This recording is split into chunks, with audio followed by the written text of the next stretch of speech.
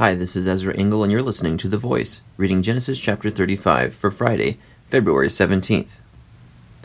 Then God said to Jacob, "Go up to Bethel and settle there, and build an altar there to God, who appeared to you when you were fleeing from your brother Esau." So Jacob said to his household and to all who were with him, "Get rid of the foreign gods you have with you, and purify yourselves and change your clothes. Then come, let us go up to Bethel, where I will build an altar to God, who answered me in the day of my distress, and who has been with me wherever I have gone." So they gave Jacob all the foreign gods they had, and the rings in their ears, and Jacob buried them under the oak at Shechem. Then they set out, and the terror of God fell upon the towns all around them, so that no one pursued them. Jacob and all the people with him came to Luz, that is Bethel, in the land of Canaan. There he built an altar, and he called the place El Bethel, because it was there that God revealed himself to him when he was fleeing from his brother. Now Deborah, Rebekah's nurse, died, and was buried under the oak below Bethel. So it was named Allon Bechuth. After Jacob returned from Paddan Aram, God appeared to him again and blessed him. God said to him, "Your name is Jacob, but you will no longer be called Jacob. Your name will be Israel."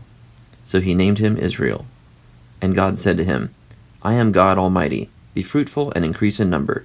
A nation and a community of nations will come from you, and kings will come from your body. The land I gave to Abraham and Isaac I also give to you, and I will give this land to your descendants after you." Then God went up from him at the place where he had talked with him. Jacob set up a stone pillar at the place where God had talked with him, and he poured out a drink offering on it. He also poured oil on it. Jacob called the place where God had talked with him Bethel. Then they moved on from Bethel. While they were still some distance from Ephrath, Rachel began to give birth and had great difficulty. And as she was having great difficulty in childbirth, the midwife said to her, "Don't be afraid, for you have another son." As she breathed her last, for she was dying, she named her son Ben-Oni, but his father named him Benjamin. So Rachel died and was buried on the way to Ephrath, that is Bethlehem. Over her tomb Jacob set up a pillar, and to this day that pillar marks Rachel's tomb. Israel moved on again, and pitched his tent beyond Migdal-Eder.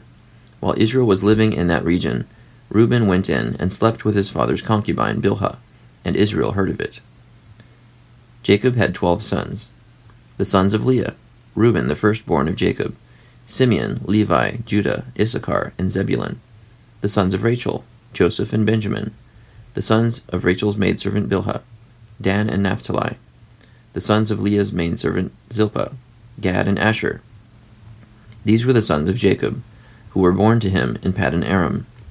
Jacob came home to his father Isaac in Mamre, near Kiriath Arba, that is Hebron, where Abraham and Isaac had stayed.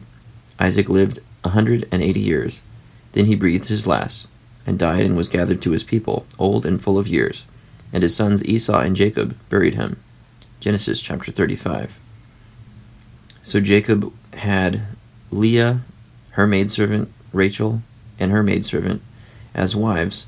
And what's odd is that Reuben, the firstborn of Leah, slept with Bilhah, which was Rachel's maidservant, which I'm sure was very offensive to Israel. There seems to be a lot of bad things that come from unions that are decided because of impatience, waiting for God's promise. Although it wasn't really Leah's fault that she was married to Jacob, now called Israel.